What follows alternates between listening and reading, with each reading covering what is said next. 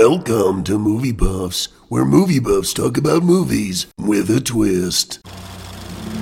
What's good, Movie Puffs Nation? It's your boy J-Mo here, resident Snyder fanboy, and of course, I'm here to review Zack Snyder's new film, Rebel Moon, coming to Netflix on December 22nd. Now, let's get the great stuff out of the way.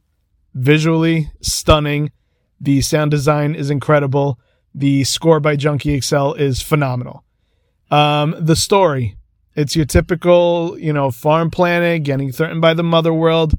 These rebels need to band together to save it or defend it at least. And a lot of stuff happens in the middle. That being said, you can tell when you're watching this movie that something is missing. Clearly something is missing. Moments, some character development, some choices, something cut really too fast.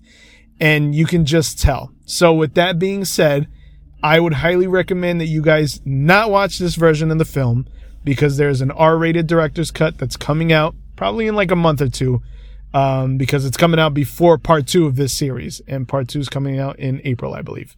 Anyway, I would give this version of the movie probably a 3 out of 5 on my Letterboxd, so I would definitely wait until the other version comes out. Anyway, that being said, this is a Zack Snyder film, and you guys would love to play this little game called Let's Take a Shot every time Zack Snyder uses slow motion. I would highly not recommend you do that because you will pass out within the first hour. This is J-Mo. I'm out. Peace. Movie Buffs, yeah!